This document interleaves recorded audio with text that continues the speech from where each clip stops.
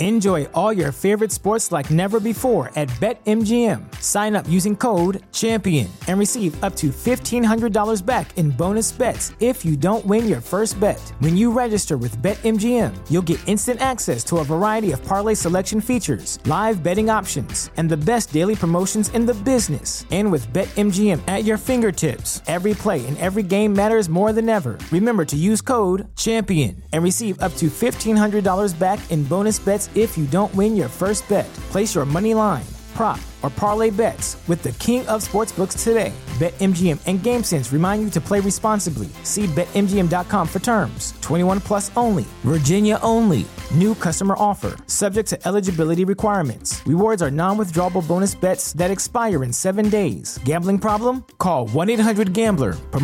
Promotional offer not available in Washington, D.C. When your skin feels nourished and glows, you radiate confidence. Osea makes giving your skin a glow-up easy with their clean, clinically proven Mega Moisture Duo. This seaweed-powered duo features 2 of Osea's best sellers, Undaria Algae Body Oil and Undaria Collagen Body Lotion. Glow from the inside out. Get 10% off your first order with code GLOW at OseaMalibu.com. That's OSEA Malibu.com, code GLOW. You're listening to Just Another Fanboy Presents The Death of Superman, and this is episode number 12, Who's Buried in Superman's Tomb?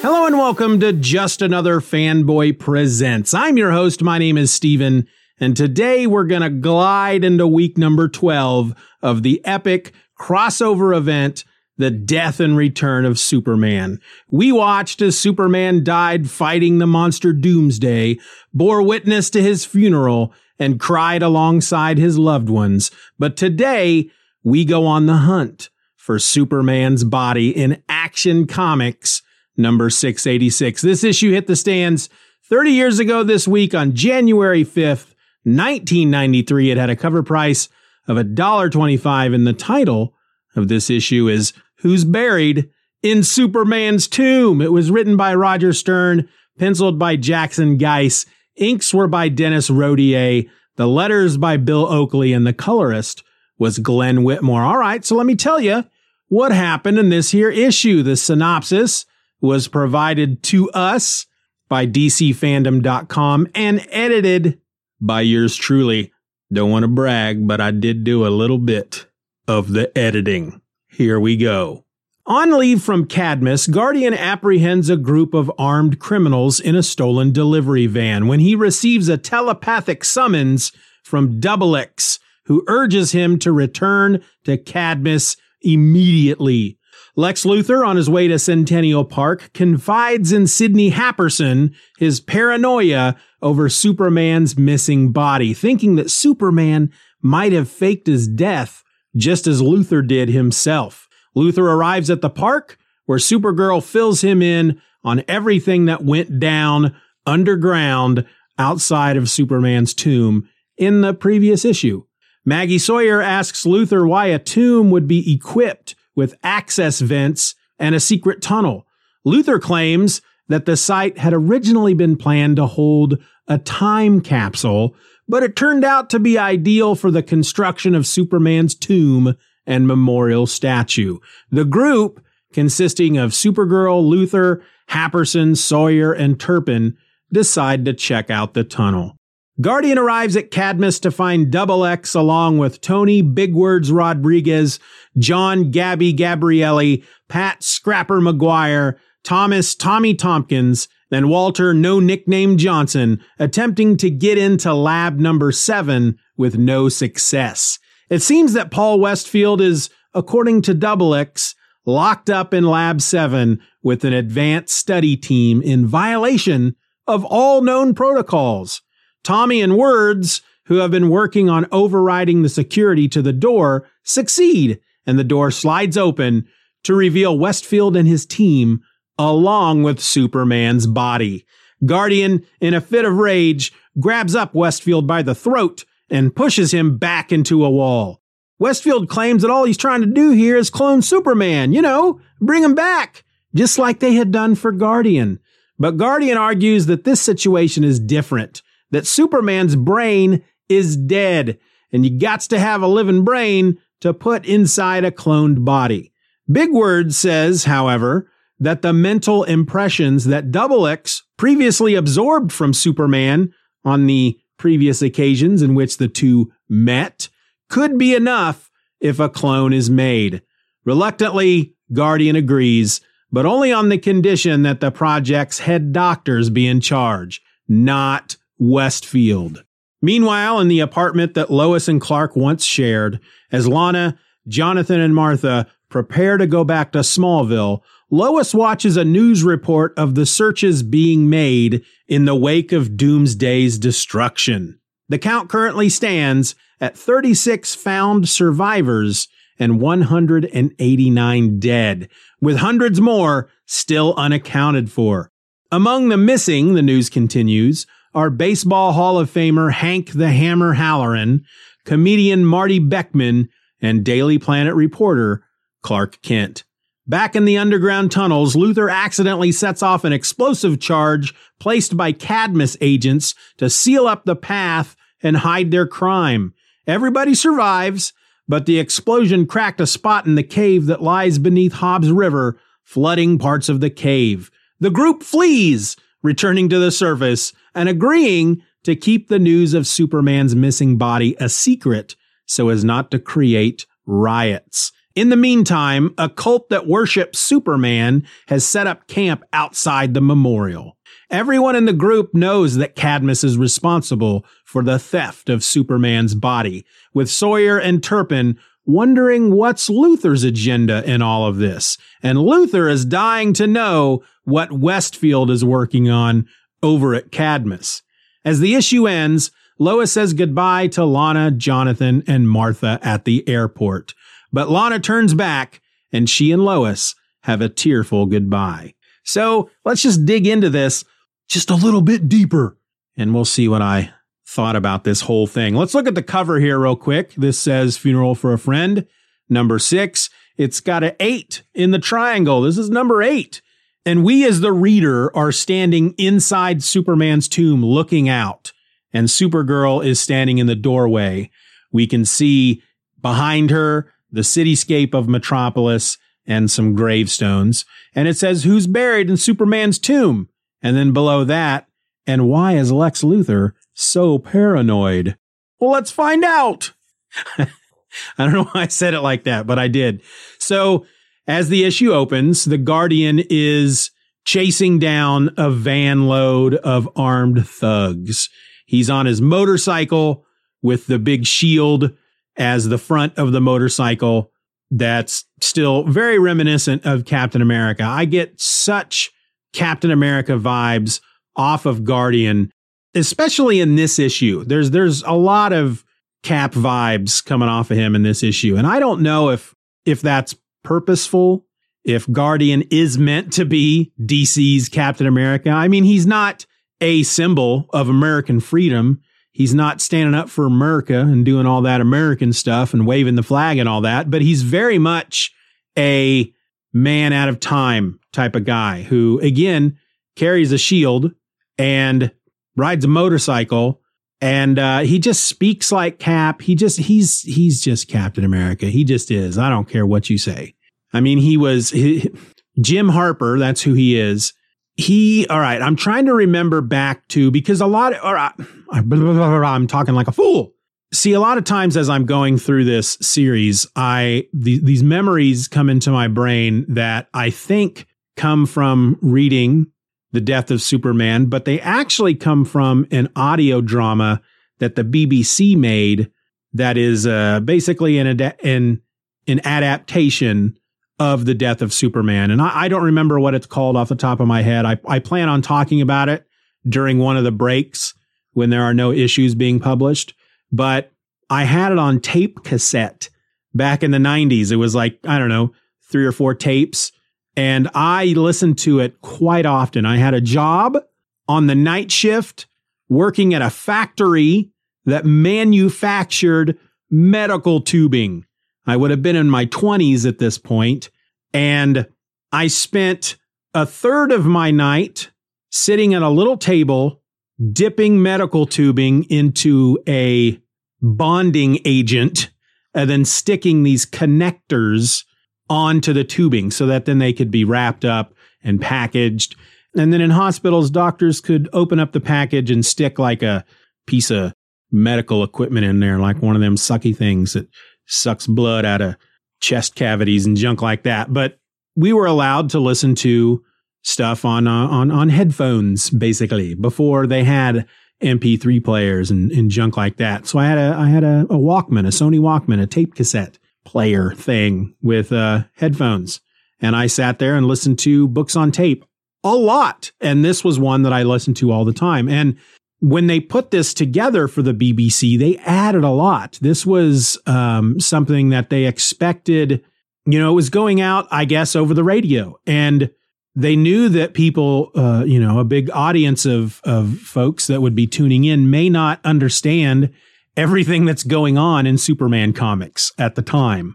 And so they do a lot of, and they do a very good job of explaining the backstories of certain characters. And so you learn all about Guardian and the Newsboy Legion and junk like that from this audio drama, I believe. I don't believe you get a lot of that during this series. The scientists we meet later in this story that all have nicknames, big words, and Scrapper and Gabby and Tommy, which really isn't much of a nickname. They were the Newsboy Legion, and I believe they were from the World War II era at this point. I don't know. I don't know how the timelines match up, but I feel like based on what I remember, they were World War II era characters, and they were, or maybe just the 60s. Maybe it only went back to the 60s. I really have no idea. I'm trying to remember stuff here, folks. So I do invite you to maybe go and do a little digging yourself. I didn't do a lot of research. I'm just trying to go by memory. But they were 4 kids that lived in Suicide Slum in Metropolis, and Jim Harper was a beat cop, and they were part of his beat, and they would get in adventures, and he was also the Guardian at the time. And at some point, these 4 scrappy little Newsboy Legion, Suicide Slum living kids grew up to work at Cadmus and clone things, and they're the ones that brought Jim Harper back to life. I guess he was an old man, and they transferred his brain to a new body. And that's, it's not being frozen in a block of ice and then being revived later by the Avengers, but it still thematically is kind of similar to Cap's origin. Anyway, I'm tangenting. When we go to the next page, following page 1, we get a double page spread of Guardian jumping off of the motorcycle into the van. We're actually, as the reader, we're inside the van looking out at the Guardian jumping in. And my first thought when I flipped to this page or swiped to this page, since I'm reading it digitally, is that Jackson Guice and Dennis Rodier are really channeling their inner Jack Kirby here. This looks very much like a Jack Kirby type of character and pose and action, and just everything about it screams Jack Kirby. He's holding his shield, and this is when I noticed that though he has the front of his motorcycle is the shield, it's actually not the shield that he uses. It's just shaped, and it's just a big version of his shield. And his shield is basically shaped like a policeman's badge, I think. I think that's what it's supposed to represent. Or a police officer's badge. I should stop doing that. That's bad, male idiot.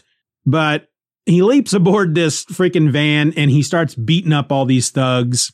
One of them, during the melee, actually leaps out of the van.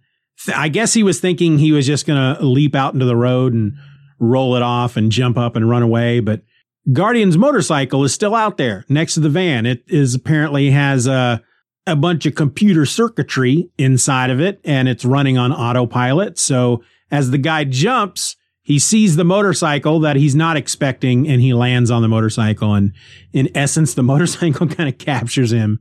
And I have to say that this dude that's jumping out of the van, there's just something about him that does not look like your typical gun-wielding, van-stealing thug. And I'm not talking about the color of his skin, but he is, he's wearing like he's wearing a button-up shirt, first of all, that's tucked in to jeans. And he's got, I don't know, short-cropped gray hair and a gray mustache and beard. He just, I don't know, maybe he's in disguise. Maybe he was disguised as the security guard for wherever this van was that they ripped it off. He just looks like somebody that would be a greeter at a Walmart. He doesn't look like a gun-wielding, van-stealing, violent criminal. And I found that choice a bit odd as I was reading this. Now, the cops show up. Guardian hands off these thugs to the cops. And one of the cops tells them that Guardian may have himself a little problem.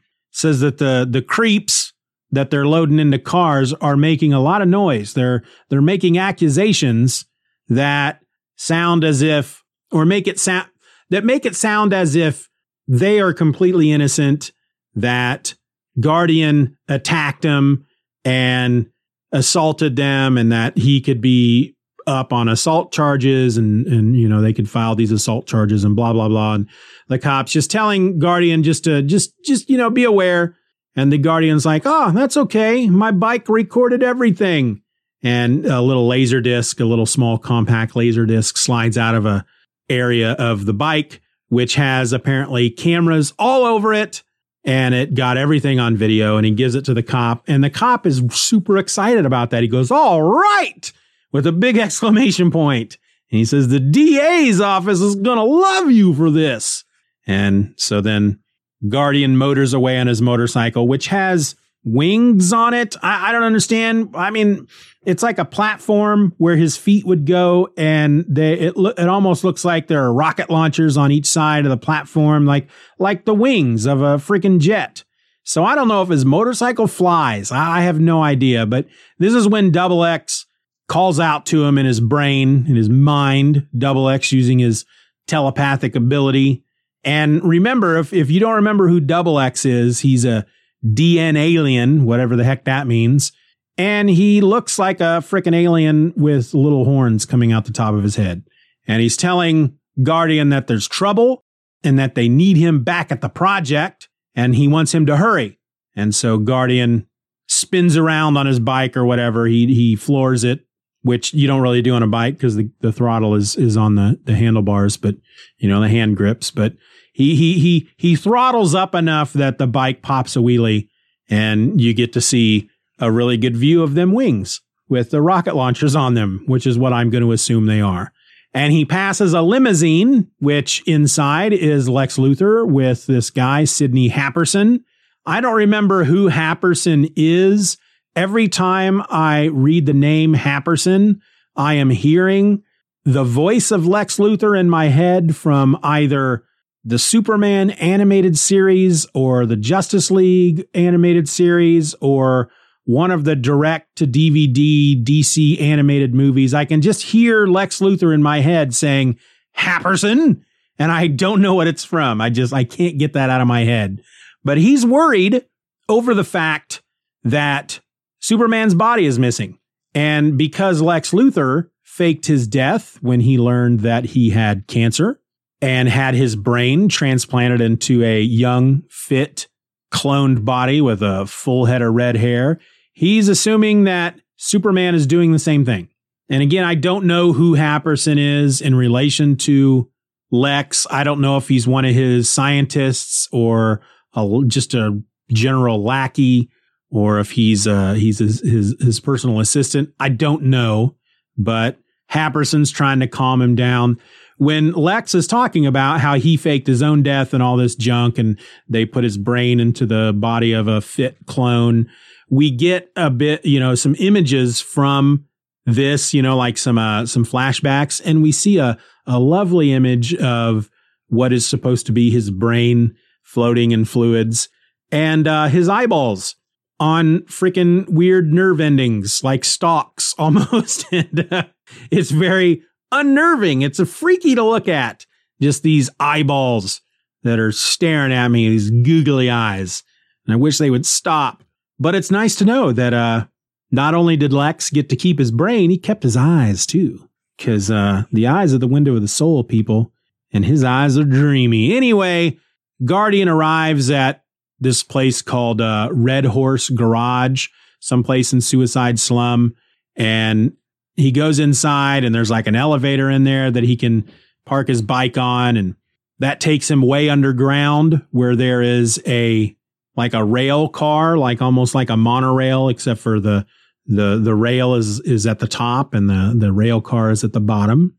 It hangs from the rail, basically. And there's just this whole underground network of tunnels, apparently, underneath Metropolis and Suicide Slum. I almost said Suicide Slum. Suicide Slum. But here is the moment as he is descending in the lift that really makes me think of Captain America, because as he's descending, he's thinking to himself, because again, I've said this in a number of episodes, this is still back in the day when they used thought balloons instead of narration boxes to get the inner thoughts of our characters. And he's thinking to himself as he's descending in this lift that kids nowadays in Suicide Slum would be amazed at all the automated systems buried beneath the streets of their neighborhood. And then he says in his head the thing that makes me think of Captain America. I must remember to commend the maintenance division. I know this hydraulic lift hasn't been used in months, but it still runs as smoothly as the day it was installed. I think most people wouldn't think about making a mental note of that to go tell somebody that they did a good job. But Guardian sure does. Superman would, and Captain America surely would as well. So then we got Lex arriving at the park, and despite the fact that he says that it's the middle of the night, the colorist, I guess, didn't get that memo because it's bright as day in these panels. It's snowing. Dan Turpin is there. And apparently Maggie got him a pair of trousers, or as he puts it, trow. And he's got a SCU hat on. I don't remember I guess he did come out of that cave in the previous issue without his hat. His bowler hat that he's famous for. And he just looks radically different from the Tom Grummett version of Dan Turpin. And so does everybody, frankly. That's the one drawback, I guess, of a crossover like this, is that each of the creative teams have their own, the artists have their own vision as far as what they feel these characters should look like. There's not a directive that says you must draw these characters this way so that they look alike going throughout this event. I mean, Lex Luthor has the long red hair and the red beard with no mustache, but his hair is a different length than how Tom Grummett draws it. And it's not as big and flowing as how John Bogdanove draws it. And if you hadn't told me, and not you, I'm specifically talking to, I guess, the people that made this book. If they hadn't told me that this was Inspector Turpin, I'd have no idea that this is who it is. Jackson Guice has a very realistic drawing style. His characters look like real people.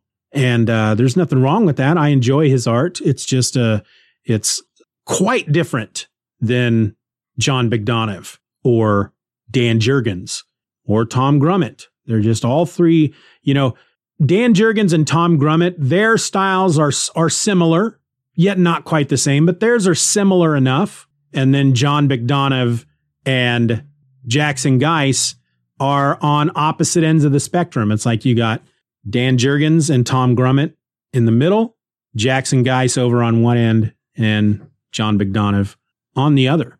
So they go into the tomb. Inspector Henderson is there, and he's inspecting the breach in the tomb wall. And Supergirl had stated in the previous issue that it looks like, based on the way the tunnel was dug, that it was somebody coming into the tomb and not somebody going out. And, I guess we needed old Henderson here in this issue to put his gold stamp on that assessment, because we have this panel where he's telling Supergirl, "You were right, Supergirl. From the scoring and the rubble, it's obvious that the tomb was broken into, not out of it." And I guess Supergirl's assessment wasn't good enough. We needed this dude, this man, to tell us that she was right. So, readers, you can sleep well tonight, because I know that you were tossing and turning in your bed for the past week after you read that previous issue when Supergirl said that, and you were going, "No, I don't believe that, because she's a girl." Maybe if a man told us that she's right, then we'd believe it. So now we believe. Thank you, Inspector Henderson. I am a believer. And thank you, Roger Stern, for including that in this book. Wow, that was kind of mean, wasn't it, of me? I don't know if that's how he meant it. Maybe not consciously. Anyway, we go back to the Cadmus Project. We meet the Newsboy Legion. And as a reader who really kind of started Superman in the post-crisis with this series, you know, like I said, I've read the John Byrne. I read the start of the John Byrne run. That is the kickoff of Superman in the post-crisis, but I didn't get that far ever back in the day. I am going to be making up for that. Don't you worry. Don't you worry. Anyway, I have no idea who these guys are, is what I'm trying to say here. And frankly, if it hadn't been for that audio drama that the BBC made, and don't think that just because the BBC made it, that everybody in the audio drama are speaking in British accents, because they're not.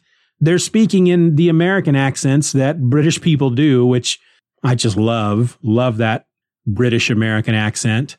But thanks to that, that's how I know even just a slight bit about the Newsboy Legion and who Cadmus is. And again, even that, I don't know much. It has been a while since I've listened to that, and I have avoided listening to it again. It is out there to listen to on YouTube. I don't think you can buy it anymore, though. But back to the story, folks, okay? Quit distracting me. This is when Guardian and everybody bursts into the lab and finds Westfield there with Superman's body, and Guardian is just, he's had enough. That was the straw that broke the camel's back when it comes to Westfield. He's been getting irritated with Westfield during this whole affair. But coming in and seeing Superman's body there, he has frickin' had enough. And he just goes at Westfield and grabs him by the throat and shoves him back against the wall. And he's ready to punch him in the face. But Double X tries to pull him back and he says, "Jim, take it easy. This isn't the way." And Guardian says, "Not the best way, maybe, but our esteemed administrator here just made it the only way." Now, this is the guy that showed up to the destruction of that area in the small town a few issues back where Maxima and Superman were fighting Doomsday, and the gas main was punctured, and then an electrical wire went down and caused a spark, and everything exploded, and it knocked Maxima and Superman off their feet, and they actually blacked out for a bit. Doomsday leapt away or whatever it is. And then Guardian shows up and he's all like, "All this destruction. Did this have to happen? Wasn't there another way?" And he just felt very preachy at that point. You know, Superman is fighting an alien rage monster that's killing people and destroying towns. And you, I guess, want Superman to talk him down. I don't know, but he's changed his tune here. That tells you how much he cares about the rules, because Westfield got a presidential order that said he couldn't touch Superman's body. And Westfield clarifies, "Well, no, not exactly. My order said to allow Metropolis to hold their funeral. I interpreted that to mean that once the services were over, my original authorization to collect and study alien decedents would resume."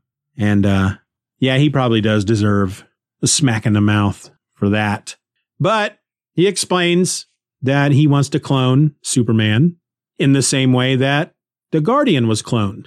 But as the Guardian explains, his situation was different. He wasn't dead. He was dying, apparently. I don't know. Again, I don't know the exact situation. but they were able to transfer his living brain into a cloned body, because this version of cloning does not include cloning a functional brain.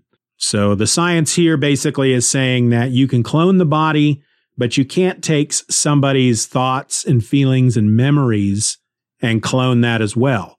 And so you have to have their brain to transfer over to this cloned body. And since Superman's dead, his brain is dead too. There's no brain activity. There's nothing there to transfer over.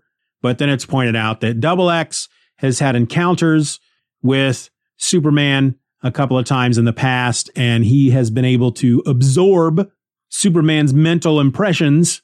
And therefore, it's like he's got a copy of Superman's personality and his thoughts and his feelings and all that stuff in his brain, and that he can mentally transfer that into the brain of the clone. There you go. Fixed. All done. Big bang boom. New Superman. And so Guardian's like, all right, we'll do it. But Westfield, you're not in charge because I want to punch you in the face. We have the moment down in the tunnel when the bomb explodes. We have the Lois watching the TV, and Tony Stark is the news reporter. This guy looks like Tony Stark. Can't tell if that's a Tony Stark mustache on his face or if that's just a shadow, but this guy looks like Tony Stark who's doing this report. But we do get this moment here when they're getting ready to leave to go to the airport, and Martha says to Lois, "Are you sure there isn't anything more we can do here?" And Lois smiles and says to herself in her head, listen to her. She's lost her only son, and it's me she's worried about. A lot of her is in Clark. Was in Clark. She corrects herself. But that's something I always like to point out about Superman, is that the story of Superman is very much the whole nature versus nurture argument. Here's this baby that comes to Earth and is destined to be the most powerful being on this earth. And were he raised by somebody different, he may have decided to use his powers for evil. But because he was raised by a good family who taught him right in the heartland of Kansas, I can say it like that because I'm currently sitting in the heartland of Kansas. Gosh darn it. But that's one of the reasons why I like Superman so much, because his whole thing is he was just raised to be a good guy. And whether or not he had superpowers, he would have still devoted his life to helping people. I'm pretty sure, I'm fairly confident 100% that Clark Kent, had he not had superpowers, he would probably still be doing something to help people. Back to the tunnel, the explosion causes the river to flow into the tunnel, flooding them, and they all take off and leave and go outside and find this cult who worships Superman. This is not the first time they've appeared. We have an editor's note to tell us that they were last seen back in Action Comics Weekly 638, and that they were originally from the state of California. So one of the cops say that they started out in California. They actually worship Superman, and I don't mean hero worship. And they're wearing these big blue robes with the Superman S shield on the front, and their priest, or whatever they want to call him, he's got long flowing blonde hair and a big full blonde beard and mustache. And he's saying, "And I say to you, sisters and brothers, do not despair. Be not afraid. In our house of greatest need, Superman shall return to us from beyond the grave." And this girl next to him says, "Yes, he will return and save us all. Say the name and be free." And then they all start chanting, "Superman, Superman." And it's all pretty crazy. I think it's pretty funny. It's a pretty funny twist. I love it. And it's just another one of these things that, this is not the first time. Like I said, this is not the first time these people have shown up. They were in a previous issue. So obviously they were part of a previous storyline. And it just makes me want to get back there and read all that stuff. And I will. Okay. That's what I'm telling you folks. That's what I'm teasing. I'm teasing something. And again, I may have announced it by now. I'm recording this back in early December. This will go out a whole month after I'm done recording this. So who knows? Who knows what's going to happen in a month? But I don't think I would have announced anything by now. There's a lot of work to be done. That's all I'm going to say. God, stop poking at me. The issue ends with Lois taking Lana, Martha, and Jonathan to the airport. Lex Air. And I gotta say here real quick, I love how everything is owned by Lex Luthor, first of all, and that not just that it's named after him, frickin' Trump has his name all over everything. That's his main goal in life, is to have his name on stuff. But he uses his last name like a lot of folks, I think, would. It's not Donald Towers or Don Towers or Don Corp, just like it's LexCorp and Lex Air. I just think it's funny that he uses his first name when he names, when this kind of stuff is named after him. Oh, the Lex Model 19 or something. I just think it's funny because that would mean that if I decided to, if suddenly I came into a few $1 billion and decided that I was going to buy up a bunch of stuff and be a rich megalomaniac who wants to control the world, because that's what you do when you get $1 billion. That's people who have $1 billion. What they want to do is keep that $1 billion. And not only that, but get more money. And the best way for them to do that is to control the world. And so if I was one of those people and I wanted to start my own airline, this means I'd get to call it Steve Air. And my corporation would be called Steve Corp. I really want to do that. I want something named after me, but my first name. I'm trying to think of some of the other stuff that Lex has that's named after him, so I can keep making this joke because I think it's pretty funny. You may not, but that's not really why I'm telling these jokes. They're for me. I think it's pretty funny. Anyway, we get this moment here at the end of the issue that almost had me in tears. It didn't move me as much as the scene where Lois calls Jonathan and Martha, breaks down, and Martha tells her that they're coming, they're on their way. That just, still, even just saying that, I get a little shudder. It's just, was such a good scene. This is, Lana and Jonathan and Martha are walking up the jetway to their jet, their jet plane, their Steve Air, Steve plane. And Lois, of course, she can't go with them. She's waving goodbye, and Lana turns around, and it kind of dawns on her that, for many years, she was in love with Clark Kent, Lana Lang. She realized eventually that her love for him wasn't what she thought it was. That's why she's marrying Pete Ross. But as she's thinking about that, it kind of just dawns on her exactly what Lois must be feeling like with Clark being gone. And so she turns around and runs back to her, and they hug and they both cry. And Lana tells her that if you ever need a shoulder, and that's as far as she gets. And Lois says, sure. Lana says, I promise, whenever you need me, I'll be there for you always. And it ends with a tear running down Lana's hand. Again, it didn't move me as much as that other scene, but it was slightly moving. There was a slight bit of movement there, just not a lot. It was a good scene, though. It was a good way to end the book. But all in all, I got to keep saying, however many episodes it was back then when I said, I'm not looking forward to getting into this funeral for a friend, the second act in the story, because I remember it being a dull, boring, stupid slog. I don't know if I said all of that, but I do remember saying it was a slog to get through. And here I am, part 6. Enjoying the crap out of it. Because I forgot about this whole Cadmus stealing Superman's body. I forgot about all that. My memory of this part of the storyline, that the second act, that funeral for a friend, that there was really nothing going on other than people going, oh man, Superman's gone. I'm so sad. I'm going to cry for a little bit. I'm going to stare out the window, look up in the sky, and oh, is that Superman? Oh no, that's a bird. Oh, now I'm even more sad. That's for some reason that's my memory of what this whole act is. And it's not that at all. And I feel even more stupid than I normally feel. Stupider, more stupid, dumberer. Ding dang do. Anyway, that's it. That's the episode. I hope you enjoyed it. I want to thank you, of course, for listening, sitting through all that. You know, it's a testament to who you are as a person that you're still listening, that you'll sit here and listen to me ramble on and tangent and all that. And you stick around. I think you're crazy. I think there's something wrong with you. You should probably get yourself tested. But if you want to provide me with some feedback, if you want to make some comments, if you got any questions, there's many ways you can do that. And you've got the email, justanotherfanboy@gmail.com. We have the Just Another voice line, 785-318-6673. You can call and leave a voicemail or text me.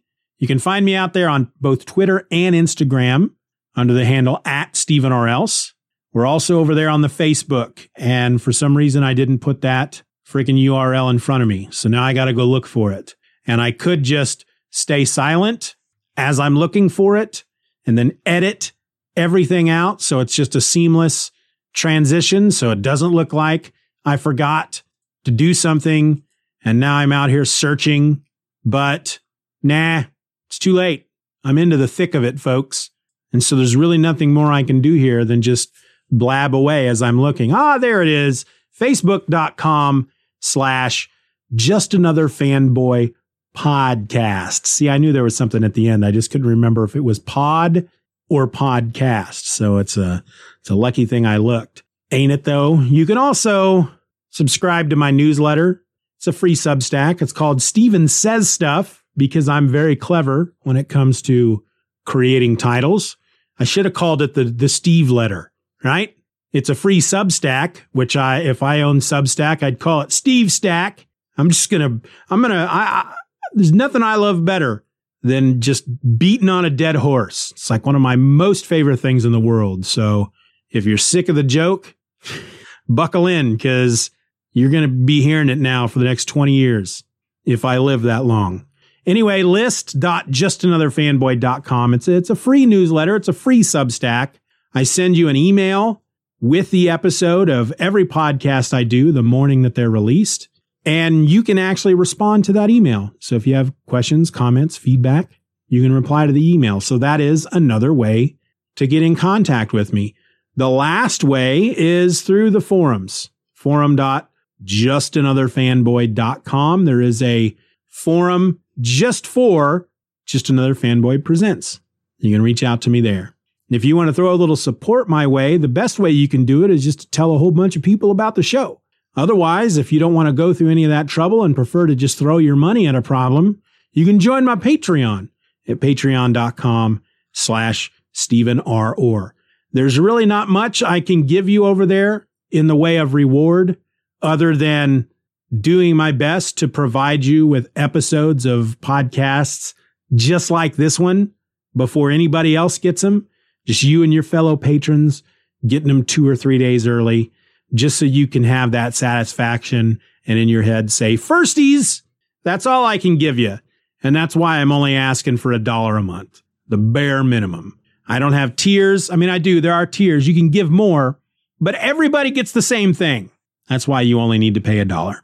You could also go out and rate the show on whatever podcast thing you're using to listen to podcasts, if it allows you to do that. For example, Apple Podcasts, if you rate the show over on Apple Podcasts, that helps us become more searchable and it helps more people find us. Now, all of those links I just gave you, they are going to be in the show notes. And I just realized as I'm getting ready to say, join me back here next week where we're going to be looking at, and then I would give you the issue and stuff. I realized that we didn't talk about the final page, the letters column that tells us what's coming up in the next few weeks.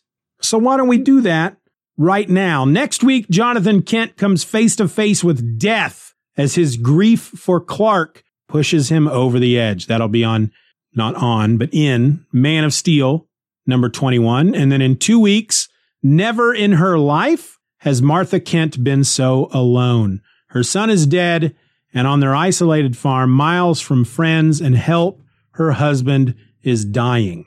That's going to be in Superman number 77. And then it says in 3 weeks, there is no information on Adventures of Superman number 500 at this time. And in 1 month, There is no information on Action Comics number 687 at this time. That must mean that something's going to happen in 3 weeks. Something's going to happen, and they don't want to spoil it for you. They can't give anything away. They can't even give you any kind of tease because it's going to spoil something for you.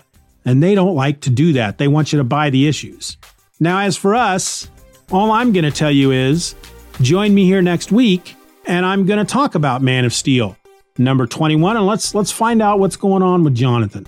All right? I hope he's okay. So until then, folks, I don't really have any kind of fun tagline thing there to say at the end or at this end or whatever you want to call it. So I'm just going to say goodbye. Goodbye.